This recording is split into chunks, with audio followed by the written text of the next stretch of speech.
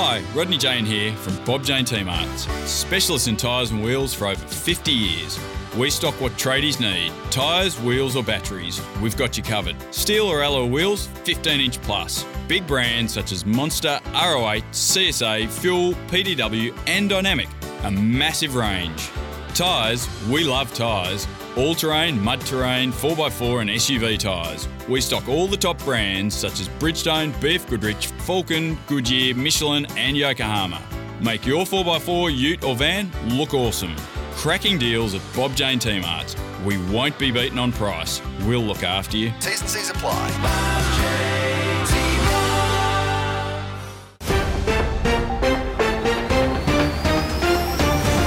This is Parked Up Plus, the place of pace for motor racing news thanks to Race Fuels. From supercars to club racing, Race Fuels keeps Australian motorsport moving, supplying premium products when and where racers need it. And fueling the latest news and views is Parked Up Plus. Coming up, Sandown 500 comeback. It's a big chance for next year. Rick Kelly return. How it nearly happened. Why Formula One pariah Michael Masi is set for a supercars return. Plus, DJR takeover. What it really means. All this and more straight ahead on Parked Up Plus with Mark Fogarty. Hi there, race fans.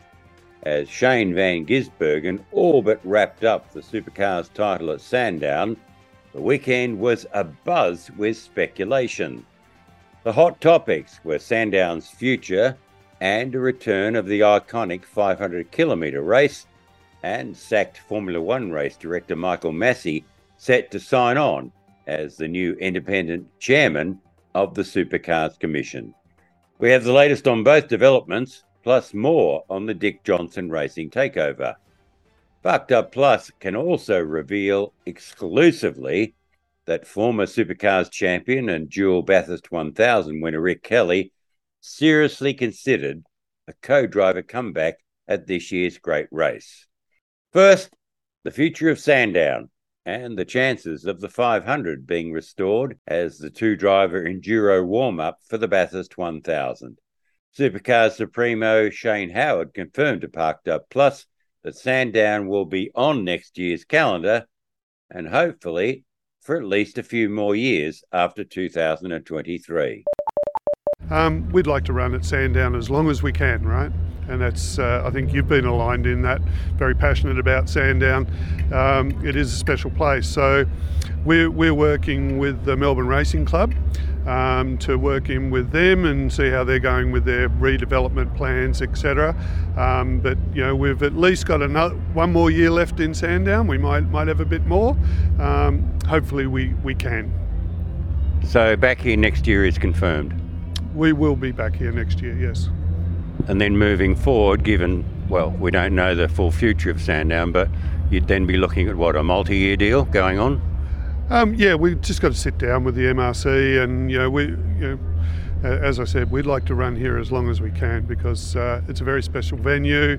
It's great location. It's easily accessed for everyone. It's got a great amphitheatre and it's got the history. And the Melbourne Racing Club has invested in it in regard to its safety. With and even recently before this meeting, upgrading the ARPCO fencing and things like that. So we'd like to support them as well and run here. And they've been investing in it on over the last 10 years with us, and we'd like to support that if we can. What's more, Howard revealed that he's pushing to have the Sandown 500 restored as soon as next year. Well, it's certainly on my card. I would love to bring the 500 back to Sandown. I think we all remember Sandown as the 500, and it was a great precursor with the co-drivers for Bathurst, and it's certainly on my agenda to try and make that happen. Generally speaking, though, is the plan maybe as soon as next year to bring back multiple enduros, to have an endurance race series, two-driver series? I'm not sure that the plan is to bring back multiple enduros. I think if we can get approval from the teams and the commission and the board to bring the Enduro back to Sandown. I think that'd be the first step. While leading drivers are calling for the return of the Enduro Cup, also last held pre-COVID in 2019, it's the teams that are resisting. But it's great news that Sandown and the 500 could be back for a few more years in the countdown to the suburban circuit's planned redevelopment. At Sandown, it was also learned that Michael Massey is set to replace Neil Crompton as chair of the Supercars Commission. Now, Crompton, the voice of V8s, had been the interim head of the Rule Recommending Commission since former Champ Car team owner Steve Horn stepped down in 2020. Massey has been back in Australia for several months after presiding over the controversial finish to last year's Formula One World Championship as race director. He officially left the FIA last month after agreeing to a settlement that included a gardening leave clause, which is presumably over soon. According to the chatter and the paddock, Massey's return to Supercars is a done deal. But Shane Howard maintains that the repatriated Sydney-sider is no more than a preferred candidate. Neil was appointed and he's done an amazing job, and he did a great job through a COVID period. I mean, on average, we normally average, say, about eight commission meetings a year, and through that COVID period, we were doing like 32 meetings. It was there's a lot going on. So, he's done an amazing job for us. But his interim term expired on the 30th of June, I think. So we're now going through the process of appointing a new chairman, a new independent chairman, as you acknowledged, and we're commencing that process. Look, Michael Massey, would we like Michael Massey? I certainly would like Michael Massey. I think he's a great candidate for it. He's worked with the sport for a long time, with us, with Super 2, and through the administration with us. Obviously, he's worked for MA, the FIA. He's been involved with race teams over the years. He's a great candidate for it. So, and he's certainly he's certainly be well considered. Well, I mean, the word around the traps is the job is his, and the appointment will be confirmed soon. Is that not the case? No, we've got to go through a process, which we're commencing. So, is Michael an option? Oh, he would be a very good option, yes. Nevertheless, expect Massey's confirmation as the new Supercars Commission chair to be confirmed as soon as this week. Typically, despite Massey's eminent qualifications, the process of his impending appointment has been messy and badly handled. It was leaked to a major media outlet on Friday as Supercars canvassed support from the team owners. Now, what's also emerged from all of this is that Crompton didn't step down as characterised by Supercars. He was forced out. We understand that the deal to secure Massey was brokered by race and Supercars director Mark Skaife, who has a long-standing friendship and business relationship with Massey. It's also worth wondering if Skaife's involvement has strained his long friendship and broadcast partnership with Crompton. Now, while even Crompo would admit that Massey is a great appointment, despite the stain of his controversial exit from the FIA, how it's happened is undignified for both, to say the least. Dick Johnson Racing's new ownership has been explained. Although presented as a strategic partnership, it's a buyout, with Melbourne's Ralph family taking an even bigger stake than American mogul Roger Penske previously held. Oddly, DJR is now majority owned by the Melbourne Aces baseball team, one of the Ralph's sports team interests. According to DJR boss Dr. Ryan Story, the deal sets up the Shell V-Power racing team for a long and prosperous future? Well, it's, as I've discussed with you before, Mark, it's about having a strategic partner. And in the Ralph family, we have a group of people who are obviously clearly successful in business.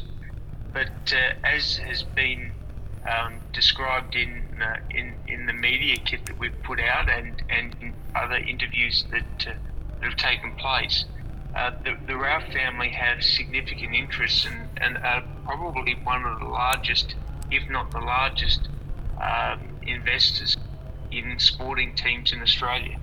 So to have that backing and to have that support, not to mention the synergies of working with an NRL team and baseball teams and other teams, to be best in class in social media, to be best in class in partner support and fan engagement.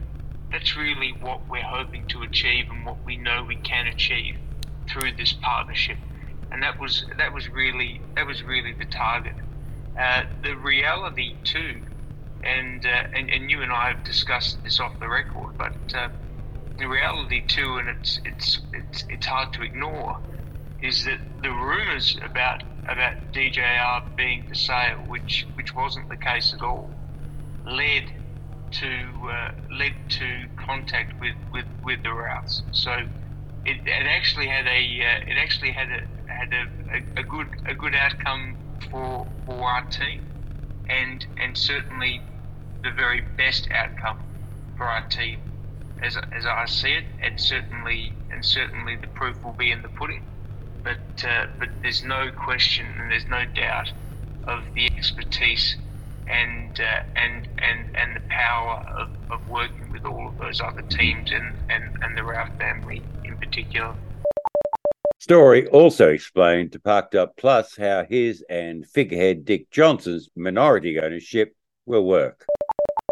No, we're not, but we're still significant shareholders, and that was really important to both of us.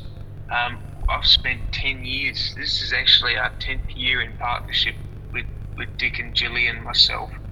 And from day one, even before the Penske years, we had sat down and we'd agreed that we would work together and there would be total and complete transparency every step of the way.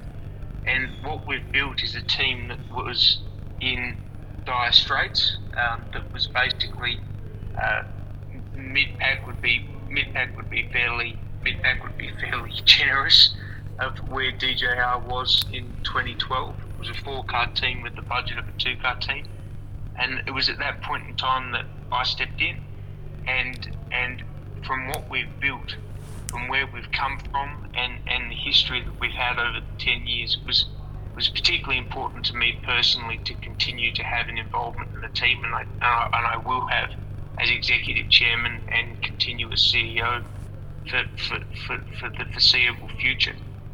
And for Dick and the Johnson family, there was a reason why we put Dick, Stephen, and Jet in the 3 Mustangs to Queensland Raceway a few months ago. The family is so critical and key to the supporter base, and the supporter base know their history. And Dick and Gilly and the family, the last thing they want to do is abandon the people who have been behind them every step of the way through thick and thin. So we believe that we've taken the team as far as we can take it. But in working with the Ralphs and working with their other teams, we know we can be best in class, not just in supercars. And being best in class in supercars is not our target. Being best in class in sport is our target. Furthermore, Story asserts that the new ownership will consolidate his vision of DJR being the people's team in supercars. We're not just a supercars team, we're the people's team, and that's important, and that's something that the Ralphs clearly understand and appreciate with our organisation. So I couldn't be happier with the outcome we've achieved. And like I said, the capacity for Dick and myself to continue to take the team forward, it's not a question of of finances that really is irrelevant in terms of this discussion.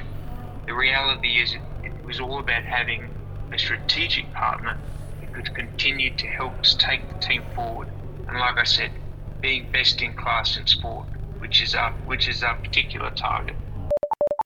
Parked Up Plus has learned that before his withdrawal at the end of 2020, Roger Penske had owned much more than his original 51% controlling interest. Following Ryan Story's buyback, converted to a 50-50 ownership with Dick Johnson, a major stake was last year transferred to Formula Johnson, a new entity to protect the Johnson family's interests. It's understood that when DJR's ownership structure becomes public through company records early in 2023, it will show that the Melbourne Aces, aka the Ralph family, led by Jet Courier's boss Brett Ralph, will hold 80%, with Formula Johnson, of which Story is a major shareholder, owning the remaining 20%. More from Ryan Story about the tame takeover of DJR in next week's Parked Up Plus. More to come after this short break. The Napa Auto Parts Grassroots Racing Podcast is all in the name. It's all motorsport, focused on those who make significant contributions to the sport we love. Correct. Some people might only see a dozen motor racing events each year, but the truth is that our sport never stops. Almost every weekend there's a car race going on somewhere. And Gaz, you're at most of them. Yes, and if I'm not there, you certainly are. And you'll hear from us on the Napa Auto Parts Grassroots Racing Podcast every fortnight. You're listening to Parked Up Plus. Welcome back. Amid the machinations at DJR, a related might have been scenario has come to light. We've learned that retired Supercars champion and Bathurst co-winner Rick Kelly was considering a co-driver comeback with the team. Well, sort of. It's all part of the ongoing saga of Michael Anderson's ambitious Bathurst 1000 wildcard entry. Now, that's not happening, leaving Bathurst builder Anderson with an ex-DJR Mustang and nowhere to go except Super 2 next year. Okay, we may have buried the lead here, but there was a fleeting chance Rick Kelly would have been in the car at Bathurst, sharing with IndyCar star Will Power. Our certain information is that the Power-Kelly combo was floated in the wake of Anderson being denied a super license. Kelly was interested in coming out of retirement if the wildcard entry was supported by DJR. Now, when it was clear that wasn't going to happen, Kelly declined, not to mention that Power was, well, ambivalent at the best. Anderson's heartwarming Bathurst 1000 bid, well, it's over, although it's yet to be officially confirmed. Supercars chief Shane Howard reluctantly conceded that the Bathurst wildcard entry at Bathurst was unlikely to happen. My understanding is that's off.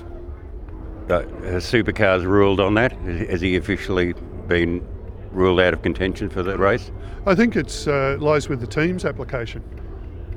Yeah, the team. Meaning what? Well, the team applies for the for the permit to run a wildcard. They have to confirm whether they're running it or not. So, no official application came from that team in the end. Is that what you're saying? I think the team has applied. But we need to confirm with them whether they're running the car or not. Yeah. More after this important message.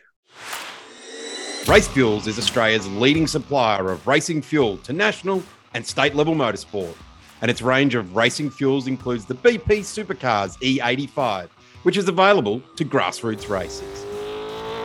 For power and protection over pump fuel, Race Fuels imports the ELF Race 102, as used by Porsche Carrera Cup and the Touring Car Masters. More info on Race Fuels E85 and ELF Race 102 is available at racefuel.com.au. You're listening to Parked Up Plus. And we're on the home straight. Back to the Sandown Super Sprint, and Shane Van Gisbergen again dominated with a second and 2 wins. SVG now leads the championship by 500 points. That's a round and 2/3 in hand. He's so close to his third and second consecutive championship that he now feels free to go for broke at Bathurst. It's exactly been the goal for the last couple of rounds. I probably lost focus and was a bit too conservative at Winton and Darwin and didn't race like I normally would have. And then, last 3 rounds have been full attack, and now I can go to Bathurst and just have a crack and not even think about the championship. So it's a pretty cool place to be in. Of course, Van Gisbergen is gearing up for a big month back home in New Zealand, with the last event at historic Pukekohe Park Raceway, followed by Rally New Zealand. SVG's mastery at Sandown, despite Will Davison's best efforts, highlighted an action-packed weekend in front of a big crowd. Here's Grant Rowley with his roundup of all the action here and overseas, presented by our partner, Bob Jane T-Mart. While Shane Van Gisbergen and Will Davison were the winners and stars from Sandown, there were plenty of other top-quality racing at the Penrite's Sandown Super Sprint. In the Dunlop Super 2 series, we saw a mixed bag of results and a giant shunt that damaged the guardrail and caused a lengthy delay ahead of the final Supercars race. Title leader Declan Fraser and Grove Racing star Matt Payne claimed the wins, although on both occasions the man to cross the line first was not declared the winner. Race 1 saw Tyler Everingham stripped of the win after an incident with Super 3 driver Gary Hills that resulted in a 15-second penalty. In Race 2, Supercars returnee Dean Fiore was the first to finish, but was served a 5-second penalty for starting outside of his grid box. That race, however, will be remembered for the car-wrecking crash at Turn 3 that involved 5 cars. Fraser continues to lead the title from Zach Best, Payne, Cameron Hill, and Everingham with 2 rounds to run. In Super 3, Kiwi Kai Allen and Brad Vaughan shared the wins. In Porsche Painter-Dixon Carrera Cup, Dylan O'Keefe won the first race before Bob Jane T-Mart star Aaron Love collected 2 Sunday victories.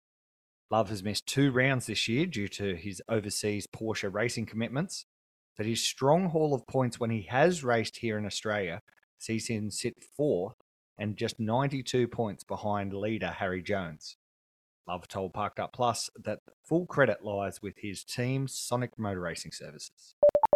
Yeah, the car's been mega all weekend from wet to dry conditions, so to get the race win in race 2 and race 3 and to really show what the car was capable of in race 3 is just a true credit to the boys. They've been putting in so much effort both on and off the track, so it just really shows when you look at the car, when it's off the track it's spotless and when it's on the track it's a rocket ship. So it's been a really fun drive with Sonic, especially in this car, so looking forward to Bathurst. Bathurst going to be pretty cool and just see what we can pull out of the bag.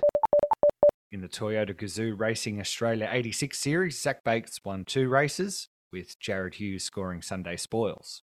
Walkinshaw Andretti United endurance drivers Fabian Coulthard and Warren Luff both drove the guest cars, with the pair claiming a series of top 10 results. And the Battery World Aussie Racing Car Series concluded its 2022 title at Sandown. Joel Heinrich won the round, while Joshua Anderson took out the season crown. Overseas and in IndyCar, it was Team Penske's Joseph Newgarden who took the win in a thriller at Gateway. A rain delay of over 2 hours saw a 36-lap green flag run to the finish. Newgarden dispatched of teammate Scott McLaughlin for the lead at the restart and will go on to win, despite the close attention of rookie David Malakis. McLaughlin finished third. Title leader Will Power was 6th, while Kiwi Scott Dixon finished 8th. Also at Gateway was Indy Lights, with Aussie Matt Brabham taking his 2nd win of the season. New Zealand ace Hunter McElrea was 5th. In NASCAR, Kyle Larson secured his 2nd win on the trot at Watkins Glen, with Chase Elliott's 4th place enough for him to be crowned the winner of the regular NASCAR season, as the drivers and teams now prepare for the unique NASCAR playoff system.